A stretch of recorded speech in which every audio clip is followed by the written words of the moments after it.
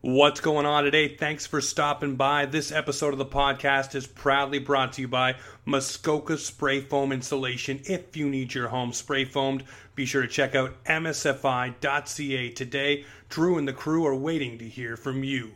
By Highland Custom Builders, your vision built custom. By Kyle Outridge Productions. If you need custom graphic work, merchandise, or anything for your big event, be sure to check out Kyle Outridge Productions today. Find them on Twitter, Facebook, Instagram, you name it, they're there for you for your custom graphic work. And lastly, we're brought to you by Manscaped. Be sure to check out the gold standard in men's grooming by heading over to manscaped.com. Find what you need. Be sure to check out the Lawnmower 3.0, and when you get ready to check out, use the offside code OFFSIDE20 to get yourself 20% off on your purchase. All right, ladies and gentlemen, let's go. Are you ready to go offside? Because it's Offside Hockey Talk with your host, James Roberts. Ladies and gentlemen, I'm sitting down with another treat right now, right here, with Kevin Northup of Eastlink TV. He covers the Quebec Major Junior Hockey League and boys and girls. I cannot speak today. It's been a busy one around these parts. Also covering junior hockey, the MHL, and of course a hockey fan in general. Kevin, how's the day treating you? Hey James, thanks so much for having me on. It's going well. It's a little bit overcast down here in Yarmouth right now. That's where I've been located for the past couple of months. But things are pretty good. Hope things are good on your end too. They're not too bad. We're here in Halifax. I'm just sitting actually at the BMO Center in Bedford, and it is actually beautiful and sunny, so I won't rub that in too far. It seems like the city always gets the sun, and we always get the fog down here in Yarmouth. But that's okay. I guess it comes with the territory down here. That's the truth. Well, you know what? The best place in the entire province is the Valley. They always seem to get the sun. Usually, and that's where I'm from. So it's always hot there. That's where, you know, they call it God's country. They really do. When the sun hits that area just right, it's unbelievable. But you know, it's a little cooler down here in Yarmouth in the summer, so I don't hate that. No, you know what? The cooler weather for the past couple of days actually hasn't been bad, considering what I do, driving a cylinder truck for a living. You know, the heat and rolling bottles is not exactly the best combination, so I'll take the cooler weather.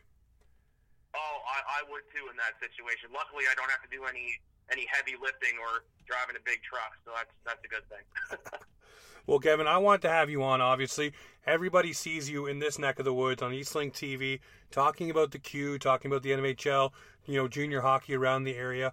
You know, I had a couple of your colleagues like John Seitman on, and I want to have you on because obviously there's a lot of buzz right now with the NHL coming back with its return to play, and then wondering how that trickles down to junior hockey. I want to get your initial thoughts. What are your thoughts on the NHL's model of return to play, and can it be a formidable one for the Quebec Major Junior Hockey League and Hockey Nova Scotia in a whole? I'm hoping that, you know, the Q can come back, obviously. They're talking about early October. I know the MHL has talked about a return to play plan, but you know, it's all based on how every health authority in each province, you know, works hand in hand with these leagues. As far as the NHL goes, I mean, I want to see hockey back, obviously, but I'm a little bit worried about how things are going to go there, especially with, you know, all the positive COVID-19 cases we're seeing throughout the athletes. I think they had 9 new ones yesterday, so. And the fact that they're making that information pretty private in the NHL as well. I mean, what's going to happen when we're watching a game and say, you know, it's Leafs against the Jackets in the opening round, and all of a sudden where's Mitch Marner, where's Austin Matthews? You know, what's happened, and would they be public about that information? I don't think they would. I mean, people would have to kind of play that guessing game. But overall, it's about the safety of the players, the safety of, you know, everyone involved, and if the Q or the MHL are going to come back, it's a bit different, obviously, than the NHL. I think they do need, you know, some fans in the stands, and hopefully by the fall, we won't be going through a second wave. We certainly hope that's not going to happen, and hopefully some fans can come into the building. So I think that it could work with some fans in the building, but if that's not going to be the case, then they have to wait a little bit longer to see junior hockey back. Well, to touch on a couple of things you said there, obviously there was a joking tweet, I think it was by Pierre LeBrun, talking about, actually it was John Shannon. He said, what are you going to call the injury? Is it going to be an upper body injury or a lower body injury when they start having guys drop out because of the coronavirus because they're not going to disclose it? And I mean, not to make light of the coronavirus and make a joke about it, but obviously we know this is going to happen. So how are they going to handle it? You're right. And I would like them to disclose. They don't have to disclose the player, but I would like them to say someone on X team has tested positive, and then you can deduce from there who it is, obviously, if they're not in the lineup. I don't like the Steve Simmons route, where he outed Austin Matthews and basically blasted it all over just for a few cheap clicks and a few likes. I don't like that avenue. I do believe that people's health information should be private, but if you're in that bubble and everybody knows that you're there, obviously if you're dropping out and you don't have any glaring injury, a la broken rib or a strained groin or something like that, then I think it should be team specific, like say, the Toronto Maple Leafs have a player who tested positive, and like I said, you can deduce from there who it is and who's not in the lineup anymore. But it's going to be very trial and error, especially for the MHL, especially for the Q. I think having fans in the building, obviously both leagues are kind of gate-driven, so you're going to need those fans there to help those leagues along. And I don't know, if we do get in that second wave, I don't think you'll be able to have anyone in the building. And I'm wondering, for your perspective, do you think they can survive a season without the revenue from the gate? I mean, it's so important to have fans in the stands, and that's where a lot of the revenue comes from for these junior hockey teams. So I just don't see how they can survive after that. I mean, I'm not a finances guy, the business side of it. I just show up and call the game, and I talk about the players, and that's my route, and I love it. So the financial business side of things, I'm not really the guy to ask about that. But again, you see it, and you see the gates, and how important it is to those franchises to make money that way. And if that avenue is taken away, I don't know if government help is going to come through. That's another option maybe they're looking at. I did have a sit down with Michelle Courteau, the commissioner of the QMJHL, a couple of weeks ago. It is airing on Eastlink Magazine this week, and just talking about these different questions. And Mr. Courteau said the Q has a committee of about 40 people, working on plans and to see what's going to happen. And it's 4 different provinces they have to look at. So everything's different. I asked, what if maybe for the first half of the season all the Maritime teams would play each other and all the Quebec teams play each other, and then when restrictions loosen up a bit more, they could have that Quebec versus Maritime part of the schedule in the latter half of the season. And he said, it's something we're looking at. We're looking at all different options. This is an unprecedented time. He wants to see the puck drop in October, but obviously still a lot of work has to be done before we can get to that point. No, 100% it does. There's a lot of heavy lifting that needs to be done, so to speak. So per se, and I'm just going to throw this out there before we dive into your career and just some players around the Q and things like that. If the season does not happen on time, if the Q cannot go, if the MHL cannot go, just say junior hockey in general across the Maritimes cannot go, how do these kids, how does the growth keep happening? Obviously, for a lot of these guys, these are pivotal years for them in their careers, whether they're going on to college, whether they're going on to the NHL, or whatever they want to go play overseas, however their career is going to shake out. These are years that are considered the most important in a player's development. I'm wondering, from your perspective, obviously, I know you say you call the games, but obviously you think about some of these things too. So what would your perspective be on what they would do? Like, do you see them having some sort of camp, like Halifax, maybe get their players in, maybe, I don't know, here in Dartmouth Crossing, to the new floor pad and have everybody there and just do team scrimmages? Or how do you see these guys trying to progress if a year is lost? Yeah, that's an option they'd have to look at. I mean, if they can't play competitive games, and that's where the scouts see all these guys. You know, a tournament like the Ice Jam is so pivotal. You know, for the under 18 age players going, or the under 16 age players, I should say, going into the QMJHL, and then it's the next level. You know, guys like Justin Barron. You know, it's so pivotal to have those scouts looking at you, and now you get noticed in a year when there's no junior hockey. But you know, James, I like that idea you brought up. Have mini camps, you know, in different areas. If the scouts can't make it there, make sure that you're capturing something on video, online somehow, for scouts to see. These are all ideas that are going to have to be looked at, and we live in a pretty modern world. Technology's at a pretty good place right now. So obviously something would have to work out there, and you'd have to look at the game of those players played maybe before the season, some game tape there, and scouts would have to figure, well, you hope that this kid is developing, but again, with no hockey, with no competitive games, it's certainly a deterrent to how the game would progress for that individual player. But you have to take a route somehow, and yeah, maybe these little tournaments being held at different rinks or camps would be a way to help things. It's something that would have to be looked at for sure. There's so many different things that are going to be different avenues, and maybe different ways of looking at games, and you know, maybe where, you know, Nova Scotia, PEI, and New Brunswick are kind of low on the cases, maybe there's a hub city, you know, kind of take the NHL idea and all the teams come and play there for, you know, a portion of the schedule like you were saying, but actually all of the teams, even the Quebec teams, and just have them sort of sequestered in one area, whether it be Halifax, whether it be New Brunswick or wherever, there's enough space for them to do it and just play your games out there. At least you'd be able to go up against other teams and, you know, progress your schedule. And if you're down in the COVID cases, maybe that province would be able to allow fans in there, and I guess you can generate revenue for each team, you know, for whatever teams, I guess, playing that at that time. You pay for your ticket, and that ticket revenue goes to the team. Same with concessions. I'm sure there's things that could be worked out by people far smarter than I, but just ideas, right? You got to surmise everything, and obviously there's going to be a lot of talk and things going on, and I think everybody's going to watch the NHL model with a magnifying glass and see what works and what happens and what doesn't.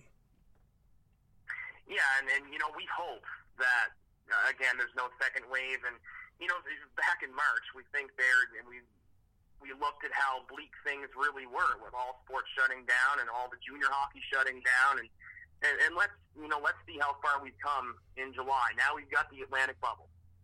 So that's really a good thing. And hopefully things continue to progress where more people are allowed to gather in certain spots, and that indoor limit is bumped up by October.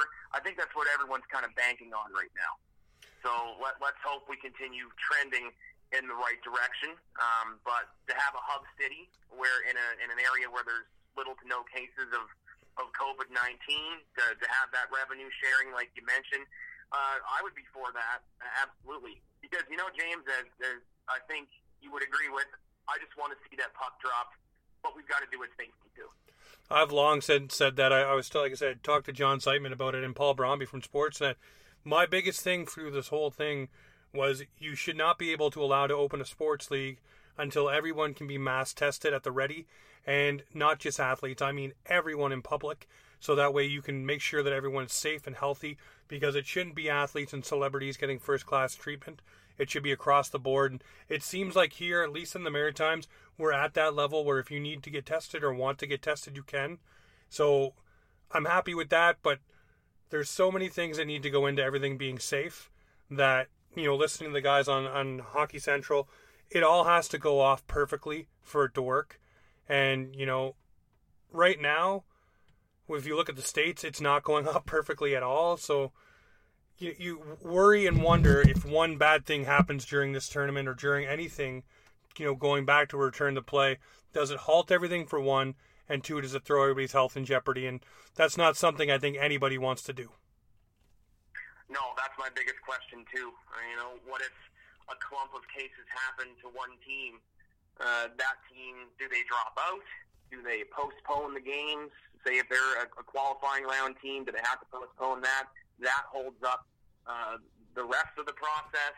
You know, that they're on track to award the Stanley Cup by early October, but that is, like you said, if everything goes perfectly. And in this life, you know, to get things to go perfectly, it can be a stretch sometimes, especially when we're dealing with something as unknown as COVID-19. So hoping everything works out. I'm glad the two hub cities are in Edmonton and Toronto. They're in Canada.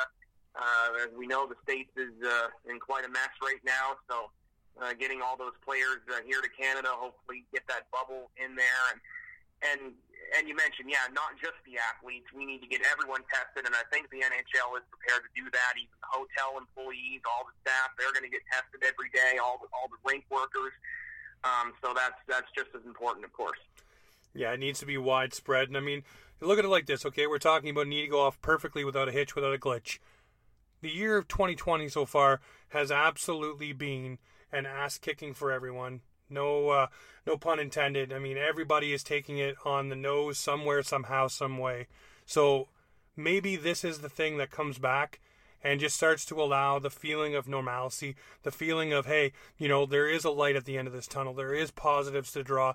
There are ways to get around this now, and we can make it, you know, safe, and we can make things viable, you know, and get people back out. I look at the SARS epidemic when it happened in Toronto, and, you know, the big concert they had to try to get everybody back out and everybody, you know, back united as one.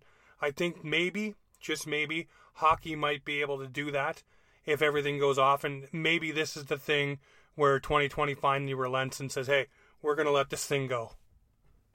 Well, for you and I, we're both big sports fans, obviously, and I'm trying to plan my summer now around watching sports if this all happens, because the NHL would start August 1st, the NBA is coming back, and the Raptors defend their title. I'm excited to see that. Baseball is supposed to be starting July 24th, so that's great. You know, those three leagues coming back at once, and you don't see those three leagues on at once for a whole lot of time during the year. So, especially in the summertime. So this would be a new and exciting thing to watch. But again, I hope it's all done safely. I hope that everything, you know, happens without a hitch, and you hope to see most of the star players too, because, you know, all these players do have an option to back out of playing in these tournaments if they want to play. If they don't want to play, if they don't feel safe. So you hope that you see that star power for everyone. Well, we have seen, you know, players in the MLB, the NFL, and the NBA drop out already. So you have to wonder if that is coming to the NHL.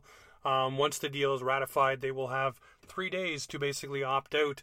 So you'll start seeing players here, I think, by the end of the week, letting their teams know if they're going to be playing. There's some players like a Max Domi who has the diabetes. You look at another player, I think it's Anton Strawman, who has severe asthma. As a person with asthma, I'm very worried about COVID, so I can only imagine where he's at.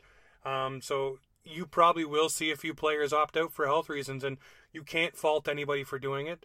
It's your own health, and, you know, you really only get one kick at this rock, so, you know, you don't want to catch COVID just because, and next thing you know, you're ruined for forever. Because obviously it does do significant damage to your lungs, and even these finely tuned athletes, sometimes they don't bounce back. You know, they have problems too. No, it affects everyone differently, from what we're hearing, and some people can have it and they don't know they have it, but they carry it. So it's obviously a huge risk there, and it's, you know, we think of athletes as superhuman sometimes, but no one is.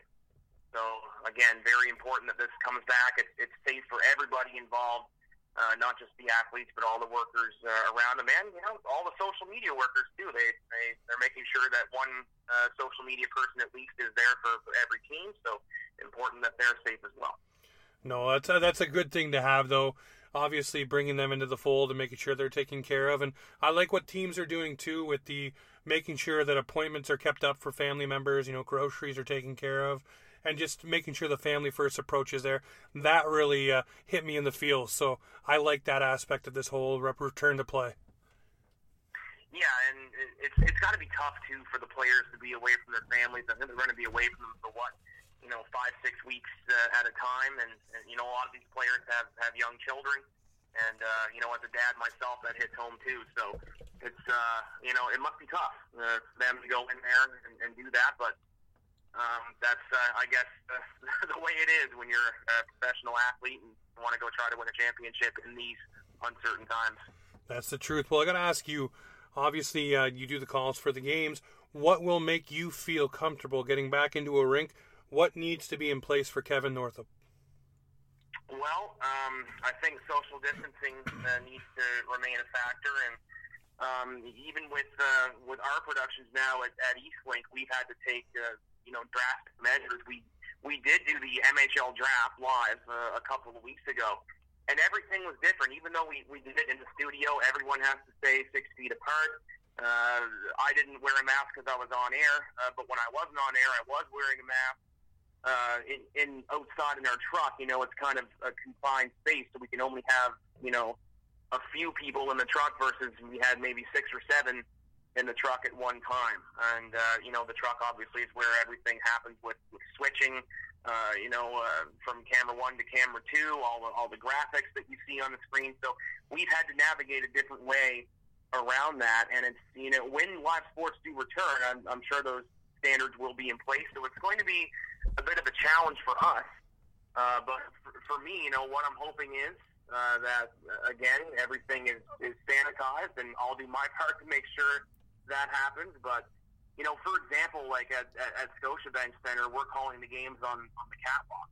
So, Logan and I are pretty much away from everyone else. We don't have anyone else around us. So that's, going to be good, I guess, whenever sports resumes. But some areas there are more people around when you're calling a game. So it'll just be us, taking those measures to make sure all of our staff are safe, as well as everyone else in the rink, and we will make sure that those measures are in place. Well, I want to make sure you guys are safe, and that's the biggest thing. And it sounds like they're taking the precautions to do so, whether it's on air or up on the catwalk or in the Scotiabank as well. For me, I look at it like this. I want everything to come back. I want it to happen, but I want it to happen in phases. So whether you start letting in, a quarter of the fans, and then half of the fans, and then 75%, then to full capacity. We know how jam-packed the Scotiabank can get, and how excited people get during Moosehead games or even Thunderbird games for that matter. Obviously, jammed in there, everybody's having a great time. Social distancing during those events will be very difficult to do. And I think even at lower capacity, I still think it's going to be difficult. I'm hoping that they up the amount of people you can be around without social distancing, but I guess for the long while, I think it's going to be that way. What do you see the new normal being like when you get back into the rink? What do you see needs to happen, and what do you see is going to happen? Well, like you said, it's the new normal, and I think it's going to be this way for a while. It depends on what public health recommends over the next little bit. I'm not sure where we'll be when they plan to return, which is looking like October at this point. That's, again, if everything goes well. But like I talked about, it'll have to be that social distancing. People are going to have to wear masks. I don't want to speculate or anything, but if in the fall and they're talking about maybe a second wave coming for us, it might be mandatory that everyone has to wear a mask. That very well could happen. For me, as an on-air person, that would be a bit difficult. I don't think I could wear a mask on air, but every other time, I could, and I'd have no problem with that. Obviously, it's public health. It would be mandated. But for everyone else, for the fans, like you said, it may have to be that step-by-step basis, get this in phases, get a quarter of the fans in, get half the fans in after a while, and will that be a workable model for the QMJHL, for the MHL? That's another question, too. So I don't see anything returning to complete normal anytime soon until there is a vaccine, until they have this, figured out. It's just not going to be the same. I'm a guy that loves going to concerts too. I live for those. Love the outdoor concerts, but again, I don't know how those are going to come back to normalcy anytime soon either. So it's looking at your life. It's looking at doing everything differently, and I think that's where we're at for the next little bit. But I'm hoping in 2021 that we'll get back to more of how we were living in 2019. Yeah, 2019 right now seems like a long time ago, my friend. Does it ever? Well, Kevin, I got to ask, for your side of things, what got you into hockey? What got you into wanting to be on camera, obviously using your voice and your on-air talents? What, struck that match and got you going? It's just something that I've always wanted to do. I never played hockey growing up. I was always the kid that was a huge fan, big Toronto Maple Leafs fan, growing up. Well, you're on the right podcast for that. So I've heard. I'm a big Matt Sundin fan. I love the days of when they had Steve Thomas and Curtis Joseph and Sergei Berezin and all those guys. Gary Volk's overtime winner against Pittsburgh in '99. I remember that so well. The famous Jonas Högland. Oh, Jonas Högland, of course. Robert Reichel, Michael Renberg, all those guys. Those are my guys. Those are my Leaf teams under Pat Quinn. Just great memories watching that club. And maybe my favorite memory of those guys was 2002 when Sundin was out injured and they go to the semis against Carolina. Alan McCauley and Gary leading the way. Up. It's just a great run. I loved Alan McCauley. I to this day, I don't think Sundin was 100% healthy, and I don't think they should have put him back in. No, and when he came back in that series against Carolina, he didn't really make much of a difference. I know he scored that late goal in Game 6, and one of my favorite calls ever from Joe Bowen on that. It was just a really emotional call from him. Just such a big Leaf fan and watching that team for so many years. But I'm too young to remember '93, and I know how great '93 was. But my Leaf years growing up were that when Cujo came and Pat Quinn came and the run from '98 when they made the playoffs to 2004 and all that pain and suffering and after that and the collapse against Boston. I'm a Leaf fan. I've been through all of that, and I think the team is finally turning the right corner. But anyway, going back to my love for the game, just watching the Leafs, yeah, but having those NHL games, like the EA Sports games, I used to turn the commentary off and do it myself. And I was a kid just kind of doing that, recreating all the Bob Cole calls and Jim Houston and Gordon Miller and those guys all really was at them, and Chris Cuthbert. And I knew I wanted to do that someday. I said that's the only thing I want to do with my life. That was it. And when I was in high school, I did arena announcing for my high school hockey team, and I caught even more of the bug. And then I said, well, I have to get some training for this. So after high school, I went to the Atlantic Media Institute, which is no longer around. It was run by Gary Barker and Troy Michael Swinemer at the time. And then A.J. Walling came back in to run it in our last year.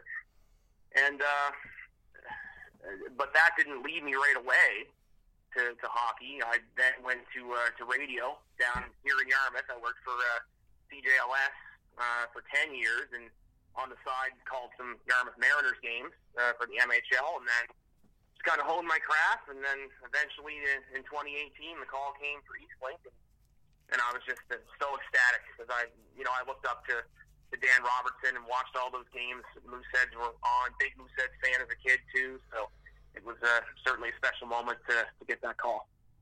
No, well, you talk about Dan Robertson, obviously a friend of the show, been on a couple of times, so you're following in the footsteps there again. But for you, obviously, talking about Dan Robertson, everybody has people they like to emulate, obviously. We spoke a little bit about Joe Bowen.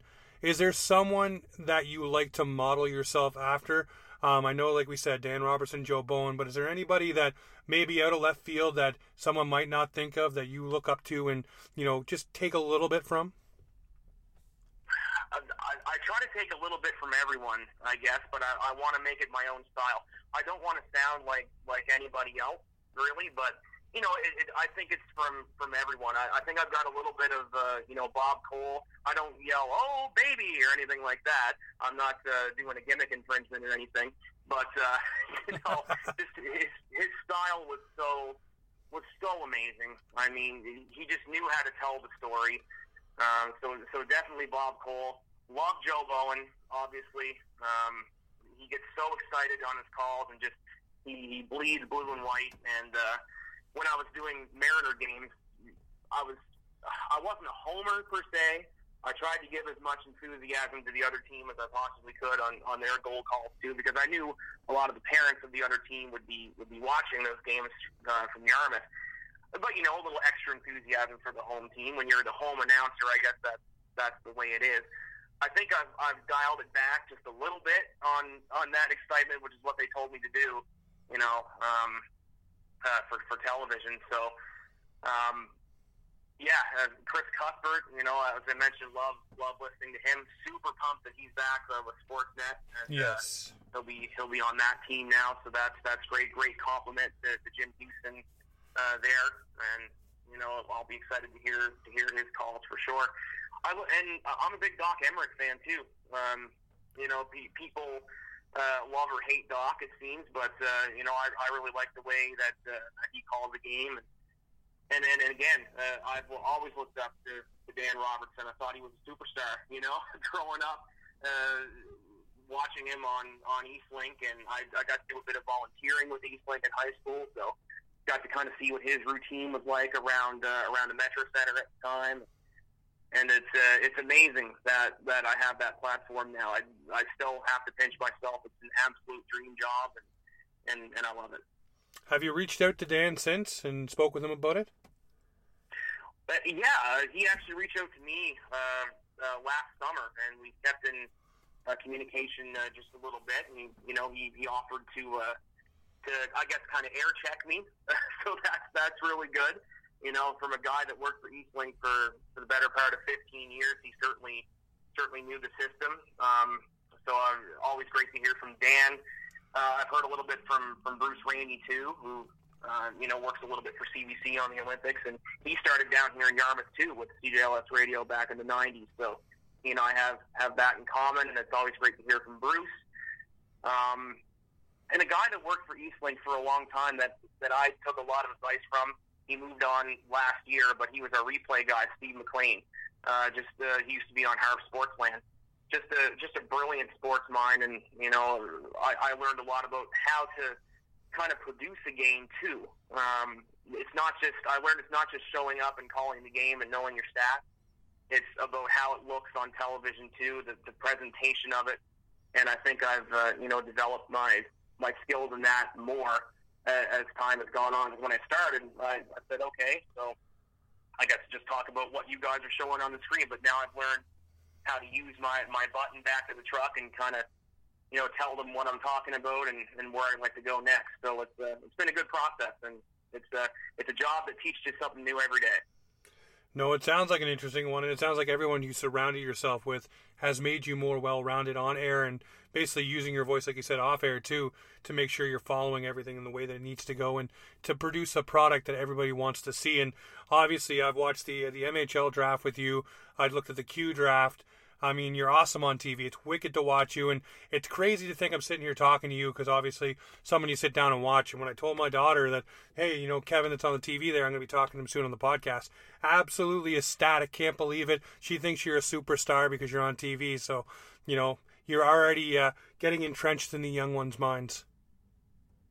Well, that's awesome to hear. It's nice to hear that, but I just look at it as I'm a guy who lucked out. Really, I mean, I did it down here for so long, the play-by-play with the Mariners, and I never asked to be paid. I volunteered my time for it because I knew eventually that it would pay off. And when Dan left, I did apply for that job when Chris Abbott took over, and I didn't get it. And I knew I wasn't ready at that time. I think that was 2015. I believe, because I'd only been doing Mariner hockey for a couple of years, and I knew I needed some more time, and I was okay with that. And then the job came up again, and I said, well, this time let's see if I can take a crack at this. And it turned out, and I got the job, and I was thrilled. I called my dad right away. He's one of my biggest supporters, It was awesome. And the first question my dad asked me, he said, "Does that mean you're going to be working with Cecil Wright?" I said, "Yeah." I said, "Yeah, I think I'm going to be working with Cecil Wright." So, and Cecil's absolutely fantastic. He's been great to me and taught me a lot too. So. Well, you can listen to Cecil on News 95.7. I think it's every Friday, isn't it, with the sports wrap?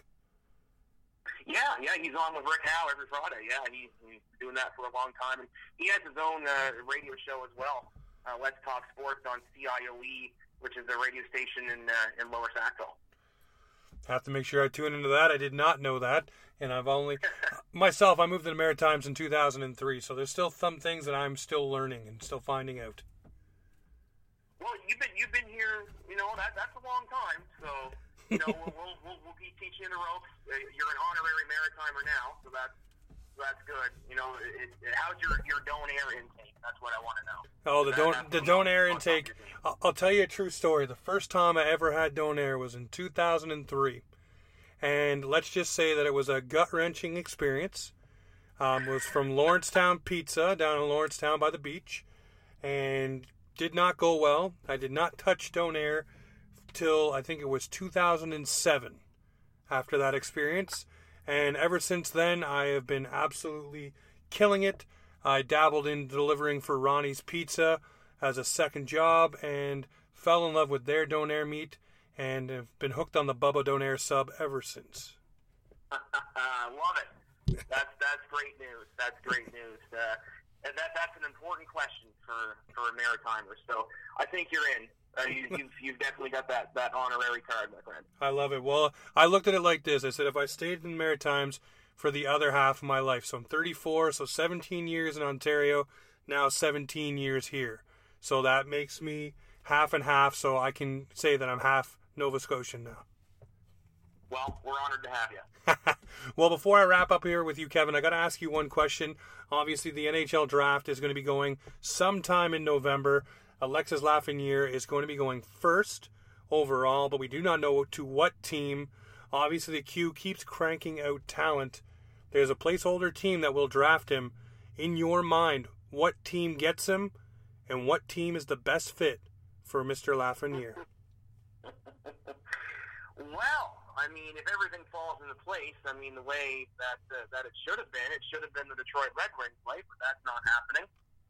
What a mess that NHL draft lottery, eh? That was something else, but it creates so much more excitement for the fans of the unknown teams, and what a consolation prize for one of those teams to get to lose out in the qualifying round. But hey, you have a chance to draft Alexis Lafreniere, a player that could change your franchise for life and maybe lead you to a Stanley Cup.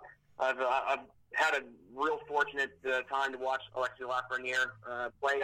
We covered 3 games in the 2019 playoffs with Lafreniere against the Cape Breton Eagles, and he was just completely dominant on the ice, made everyone around him better, and that was at the age of 17 or 16 rather. So just that dominant at that age, and this year, of course, again lighting it up. So.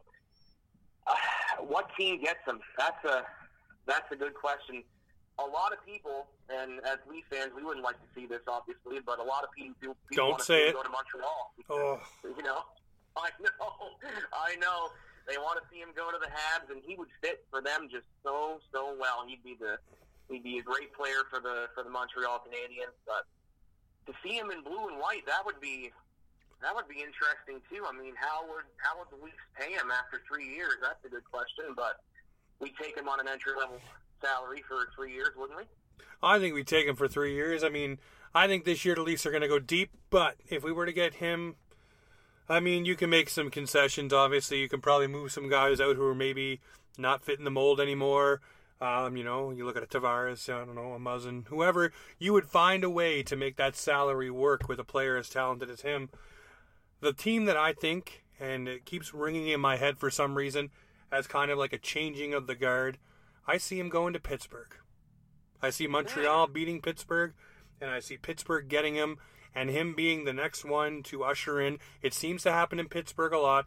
You look at it with Jágr and Lemieux, and then you got now Crosby and Malkin took over, And then you're going to have the next wave, which could be Lafreniere with whoever else he's going to be playing with. That's a young, talented player. But it seems to happen in Pittsburgh in waves. So that's my thought. Well, that's interesting. So you see Montreal coming in as a 12 and beating Pittsburgh as a 5.